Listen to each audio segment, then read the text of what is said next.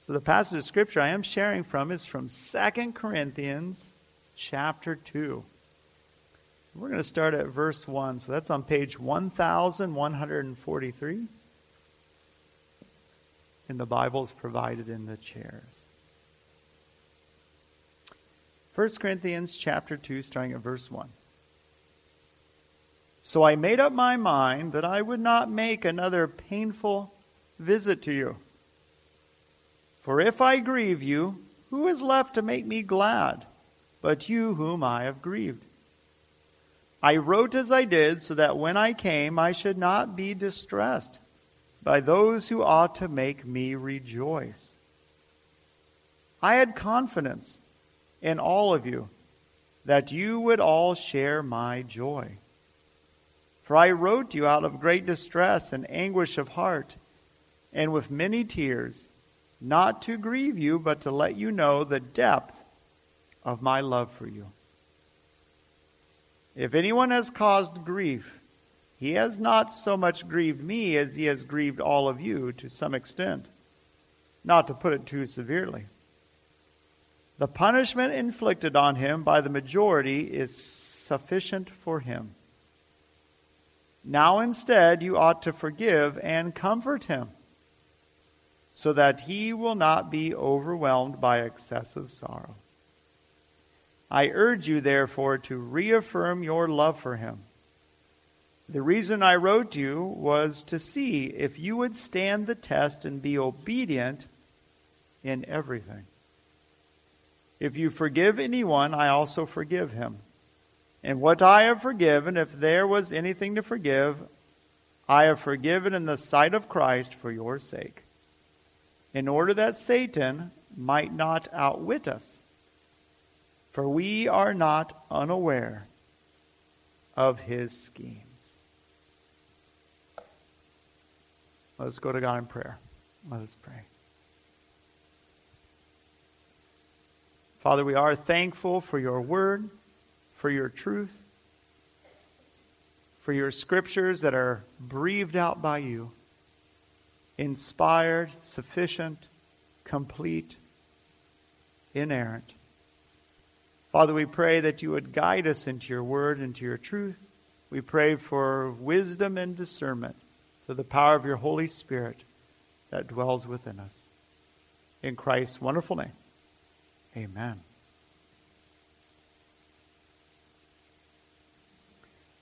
The passage of Scripture that we're looking at ends in verse 11, so that we would not be outwitted, out-strategized, out-thought by Satan. For we are not ignorant of his designs. We are not ignorant of his designs. We see throughout the Scriptures the depictions of Satan. We see where he is described as the father of all lies. All he can do is lie. All that he can do is twist and distort the truth into falsehood. His whole desire is to kill, steal, and destroy. So that's his whole purpose. To lie, manipulate, tear down, cause division, pull apart the things that God is bringing together, and try to bring together the things that God is pulling apart. So everything Satan does is in complete opposition to the truth, in complete opposition to the Father and Son and the Holy Spirit. See, the Apostle Paul is saying we can't be outwitted. We understand his purposes and what he is about. And part of it here is as he works through 1st and 2nd Corinthians, and we know that 1st and 2nd Corinthians are not the only letters that he wrote to the church in Corinth. They happen to be the only two that we have. There's at least one and possibly several others that he also wrote. But what we have in 1st and 2nd Corinthians is the Apostle Paul is pushing back against these two strategies of Satan. Remember, Ephesians 2 talks about our great enemies, the world, the fallen world around us, the devil and demonic, the powers and principalities that are in opposition to God, and our fallen flesh. Our fallen flesh. So in 1st and 2nd Corinthians, the Apostle Paul continues to lift up the truth of the gospel, to lift up Jesus Christ, and to stand in opposition to all the strategies of the devil and of the world, and to address our fallen flesh that continues to seek to pull us away from God and into sin. So that's much of 1st and 2nd Corinthians. But the Apostle Paul here is focused on against these two ways that the devil most disrupts the church. Two ways. And one way is this. The devil can come in and try to manipulate a church and say this: well, you should be a loving people. Which means, to be a loving people, you should not speak out against certain things. You should not call certain things sin, because that is not caring or helpful to people. And also it may make you look judgmental to the world at large. So we see that strategy all around us, where churches no longer say certain things are immoral or certain things are wrong, even though the Bible is very clear. So that's one of the strategies that the devil uses. The Apostle Paul continues throughout 1st and 2nd Corinthians to lift up God's moral law and say, no, God has made clear what is holy and what is true. And if you live in opposition to that, you are on the road to destruction. And God's wrath is still on you. You need forgiveness. You need to turn away from that sin and turn to Christ. And that's what Paul continues to do. The other strategy of the devil that the Apostle Paul continues to fight against in 1st and 2nd Corinthians is the devil comes in and he says, well, if I can't unite everyone around this sense of there's nothing really wrong, that everyone can decide what's good for themselves, if I can't unite people around that false thing, then the devil tries to just bring division. Division. If I could have everyone in the church fighting against everyone else, then the devil again sees himself as having a victory. The church gets weakened and torn apart. See, the Apostle Paul keeps emphasizing unity. Unity. Unity in truth. That's how that balance is. You can only be truly united if you're not united in Jesus Christ. If you're united in the truth. So there's the two things that are the two main themes throughout 1st and 2nd Corinthians. Truth and unity. How we build each other up is we build each other up in the truth of God laid out in His Word. And we are united of one heart and one mind and one soul and one strength in Jesus Christ. So that's how the Apostle Paul keeps directing these things. So at verse 11, when he says, not being outwitted by Satan, because we are not ignorant of his designs. That's what he's talking about, those two aspects of trying to bring division or trying to downplay truth and substitute truth with whatever cultural relativism or whatever you decide for yourself. No, that's where Paul pushes back. But at the heart of this passage, in verses 1 through 11, what he's focusing on here is forgiveness. Forgiveness. Remember, as I said in the children's moment, the two main things in this specific passage are the need for discipline. We have to be disciplined. God disciplines those whom He loves. The Apostle Paul is disciplining the church in Corinth because he loves them. He wants them to know what is true. He wants them to live lives of freedom, lives of joy, lives of obedience and holiness in God, because that's true life. It isn't that the Apostle Paul wants to discipline them just to make things more difficult for them. No. He wants to discipline them so that they have life and love and truth in Jesus Christ. So that they are all the more free from the things of sin and the things of the world and the things of the flesh. All the more free from the schemes of the devil that would try to continue to take them and push them back down into the mire of their sin and rebellion and disobedience to God. When you vacation like we do, you go a lot of days without a shower. That's how we do it. And there's this one time after running for 5 days in Bryce and Zion, this and that, have mercy. So if we had an opportunity for a shower, it was painful. That's how long it had been, but it was glorious. So you have this wonderful opportunity to cleanse yourself. And I actually broke out a new outfit. Wow, this is, after 6 days, broke out. And I put this new outfit on, and here we are, and go out. And it was within the hour, I found myself on this hike having to slide down this dirty slope. Within the hour, I was dirtier than I had been before, right out of that wonderful shower, that opportunity to clean up. It's amazing. No matter how you're seeking and growing and cleaning in the truths of Christ, you have those three enemies, the world, the devil, and flesh, that keep trying to take you and plunge you back in. Plunge you back into sin. Plunge you back into disobedience. Plunge you back into rebellion. So the Apostle Paul says, don't be outwitted. So we're going to be looking specifically at this key component of not being outwitted by being a people who discipline for the purpose of reconciliation. That's the purpose. That we discipline, we speak the truth, we lift up the truth of God for the purpose of restoring people, of people finding forgiveness, of people coming to repentance, and people being reunited with the people of God. We do not discipline for the purpose of throwing people away.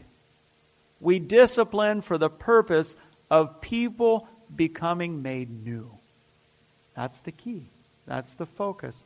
This is that last characteristic of the 10 that we've been looking at of a healthy church. And where we are right now is accountability. That's it. That's number 10. This is our last characteristic. And true accountability is one where we are willing to speak the truth in love, and we are going to stand for the truth. And at times that means discipline, but it's always for the hope and prayer and purpose that that person would be restored into the truth. We discipline that someone would be made into the image of Jesus Christ, not that they would be broken and thrown away. That's very important, because that's another strategy that the devil has waged against the church.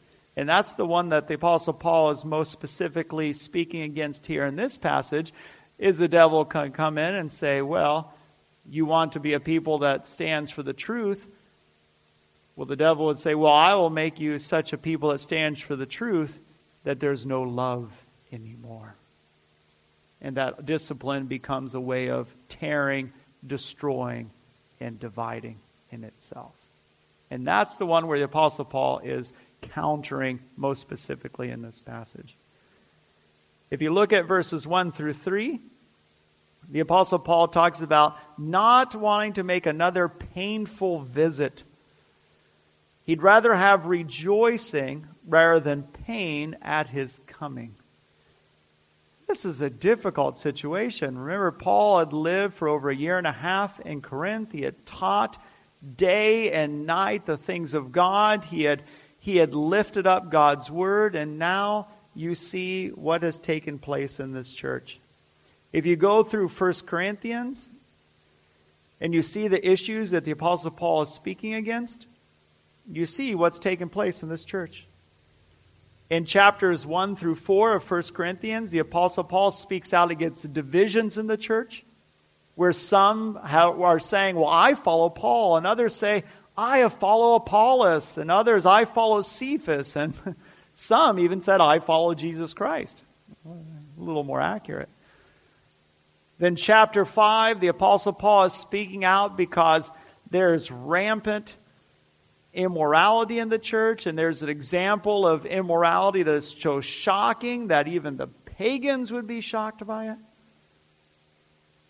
And then there he talks about purging an unrepentant, continual sinner from your midst, to purge them, to hand them over to Satan in the hopes that that would jar them to life. And even though their flesh may be destroyed, that they would come to faith and come to repentance. He even says not to even associate with a brother in Christ who is unrepentantly engaged in sexual immorality, greed, idolatry, revelry, drunkenness, who is a swindler. He goes on to chapter 6 to add to that list those who practice homosexuality, thieves. He says people who continue unrepentantly in these behaviors will not inherit the kingdom of God. They have no place with God. But if there's repentance and forgiveness, they are your brothers and sisters in Christ and children of God who have forgiveness and eternal life. And that's how he ends chapter 6. He says, such were some of you. But through faith and repentance and the grace given in Jesus Christ, you have been washed and sanctified and justified. See, there's that balance where the Apostle Paul lifts up clearly God's truth and word, that if you live those lifestyles, if you live in those ways without repentance, without regard to Jesus Christ and His law, you will be destroyed. You will not have the kingdom of God. You will experience eternal conscious torment. Yet it doesn't matter how far or how deep or how mired you are in those sins. If you seek repentance and you trust and believe in Jesus Christ, you're forgiven. You're a new person. That's the truth and holiness of God and the grace and forgiveness of God. And the church must continue to lift up both those things. If you lose one or the other of those, you've lost the gospel. So this is how he develops this in 1 Corinthians. The church is so divided that there is lawsuits amongst believers. The Lord's Supper, you see in chapter 11, the Lord's Supper is becoming a gluttonous, drunken, wild party with idolatry. And chapters 12 through 14 of 1 Corinthians shows that worship had largely fallen into a chaotic, trying to be the most displaying and showy with speaking in tongues or other sensational gifts, that people weren't even being built up in the truth. So 1 Corinthians shows a church of deep divisions and conflict and immorality, where you can see much of the strategies of Satan were being very effective. And the church was in tatters. So here we see 2 Corinthians in this chapter, and it begins with the Apostle Paul not wanting to make another painful visit. He's hoping and praying that through his letters and through sending Titus and Timothy and other representatives, that this church will come to repentance and will come to the truth and will stand up for the truth of God, so that when he does come, he can rejoice. He can celebrate what God has done in their midst. That he can come with tears of rejoicing rather than tears of anger and frustration. That's the hope. That's the prayer. And that captures the heart of the Apostle Paul with this church. That's the theme throughout 2 Corinthians, the letter we're working on today. 2 Corinthians chapter 13, verses 1 through 11, how he closes out this letter. He talks about examining yourself, test yourself. And what is the test? What is the examination? What is it that you have to pass? It is this: is Jesus Christ in you? That's the examination. That's the test. If Jesus Christ is in you, then there will be new life. There'll be a life of repentance, of faith, of hope, the fruit of the Spirit. There'll be a life of forgiveness and seeking after holiness. And at the end of 2 Corinthians 13, that Jesus Christ is in you means there will be a life that you are building each other up in the truth rather than tearing down each other through gossip or hostility or divisions. A holiness, a building up, a seeking after the things of God. Why? Because that's who God is. That's what 2 Corinthians 13:11 says, is so that the God of all love and peace will be with you. So if God is a God of love and peace, how much more should the body of Christ, his children, be a people of love and peace? So that's what the Apostle Paul is working here with these people.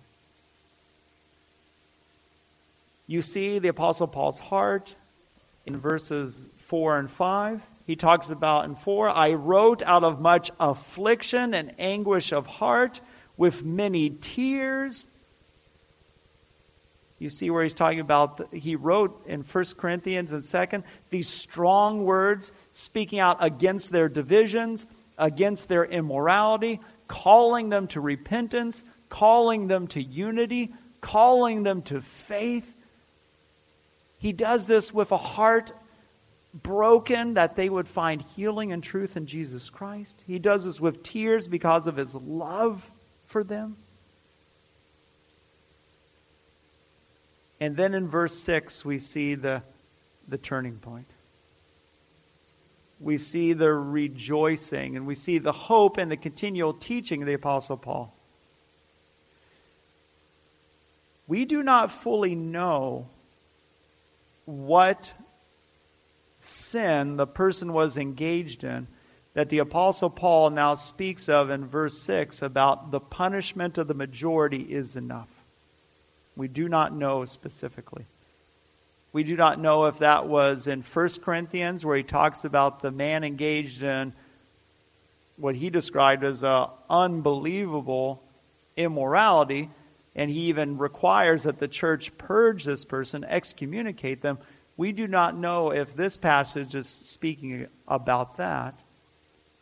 We also don't know, possibly it could be one of the false teachers that came in and challenged the Apostle Paul's apostleship, and that person, through being excommunicated or a strong discipline, that they came to repentance, and now the Apostle Paul is urging them to forgive them. We don't know. The Apostle Paul isn't specific here in addressing that.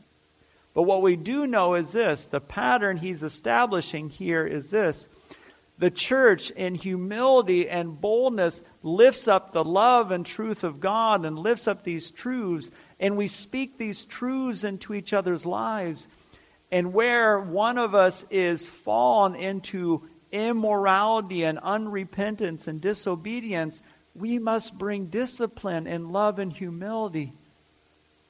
But as soon as that person comes to repentance, we rejoice. It's time for a potluck. It's time for a celebration. With tears streaming out of our eyes, we embrace this person and welcome them back. It's the prodigal son. That's what the Apostle Paul is getting at here. So we must, if we love this person, hold them to discipline. if we love them. But also, if we love them and they come to repentance, then we, like the Father, as soon as we see them come limping back with repentance and the desire of obedience, we burst through the doors. We run out and we embrace them and we bring them back in. That's what's so crucial here. This is how the Apostle Paul is saying, don't be outwitted by Satan with accountability. We must hold each other accountable to the truth, and we must be quick to forgive where there is repentance. And we must be always patient to bear one another and to walk alongside one another in all humility and in all grace. So that's what he gets at in verse 6. For such a one, so here we have someone who was engaged either in false teaching or in one of those immoralities in his list that if you continue unrepentant in these areas, you will not inherit the kingdom of God. So whether it was that or a false teacher or someone who was causing division, we do not know. But what we do know is that the church actually did it. They actually did discipline. Lovingly, caringly. They actually disciplined the person. And the Apostle Paul is getting at that this person came to repentance. It worked. It worked. So what does he emphasize now? Forgiveness. Forgiveness.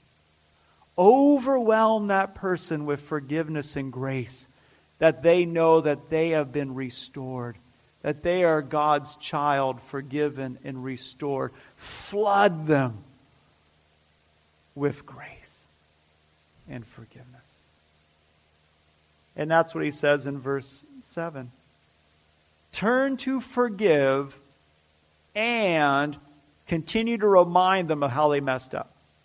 Oh, is that what it says? No.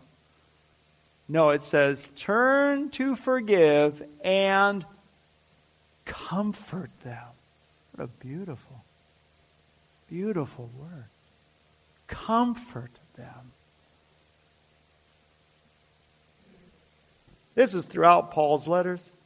We see it in Galatians 6. Galatians 6 is another powerful passage where he talks about this balance of discipline and forgiveness. In Galatians chapter 6, verses 1 through 2, I read these to you now. Brothers, if anyone is caught in any transgression, you who are spiritual, that's a good question. You who are spiritual, remember that whole make sure you've addressed the log in your own eye before you deal with the speck in the other. Make sure you're doing it out of a heart, a motivation of love and restoration. This is getting at those who are spiritual. Brothers, if anyone is caught in any transgression, you who are spiritual should restore him in a spirit of gentleness. Keep watch on yourself, lest you too be tempted. Bear one another's burdens, and so fulfill the law of Christ. Bear one another's burdens. Same thing in Colossians 3. Put on then as God's chosen ones, holy and beloved, compassionate hearts, kindness, humility, meekness, and patience, bearing with one another. And if anyone has a complaint against another, forgiving each other. As the Lord has forgiven you, so you must forgive. That's the danger of saying the Lord's Prayer. I warn you. After I do a congregational prayer, I lead us in the Lord's Prayer. And every time you pray that, you pray a dangerous thing. Forgive us our debts as we forgive those. You realize every time we say the Lord's Prayer, we're saying, God, forgive me as I forgive other people. It's a dangerous prayer. A very important prayer. Vitally at the core of who we are in Christ. So we see this understanding of bearing one another. And that's what he's getting at and focused at in this passage. Now you can look along this congregation and you can try to size up who you could physically bear. You look around, maybe I could carry them for a little bit, or I don't know if I'm going to get too far carrying that person. If you think it's difficult carrying each other, bearing each other's weight physically, that's nothing compared to emotionally, relationally, spiritually, and all those different dynamics. But that's what we're called to do. How can we be called to do that? Because Jesus Christ comes and He bears the sins of all those who will believe in Him. He bears those sins on the cross. And He takes the wrath that we deserve because of those sins on Himself, so that rather than the wrath we deserve, we hear these words, forgiven, justified, made alive, my child, loved. So if that's the example we have in Jesus Christ on the cross, how much more are we to bear one another as we humbly follow His example in forgiveness and love? Just as was written in Colossians, as the Lord has forgiven you, so you must also forgive. He says here in 2 Corinthians 10, anyone whom you forgive, I also forgive in the presence of Christ. So how do we keep ourselves from being outwitted by Satan? Then we are to be a people who love the truth. And we are to be a people who love one another. And we are a people who are to hold each other accountable in humility and boldness, in discipline before the Lord. And we are to be a people who are so ready, like the father of the prodigal, looking out, longing for, praying for that lost lamb to come to repentance and come back. And we don't wait for them to finally come this way. No, when we see that they've repented and turned, we run to them and embrace them in grace. That is what accountability is all about. And that's the example and person of Jesus Christ for us to follow. Let us pray. Father, we thank you. We thank you for the Apostle Paul. We thank you for his tears, his heart, his desire that the church in Corinth would turn away from immorality, that this church would seek unity rather than division, that this church would stand in opposition to false teachers and false doctrines, that this church would bring proper discipline, and that it would be quick to forgive where there is repentance, that they would be a people to bear one another in love and truth. Father, just as this is the desire and hope of the Apostle Paul for the church in Corinth, this is our desire for Anchor of Hope.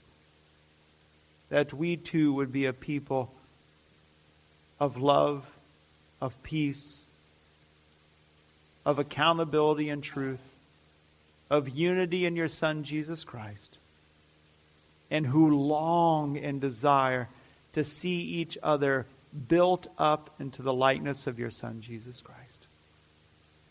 Let that be our hope. Let that be our prayer. In Christ's wonderful name, amen.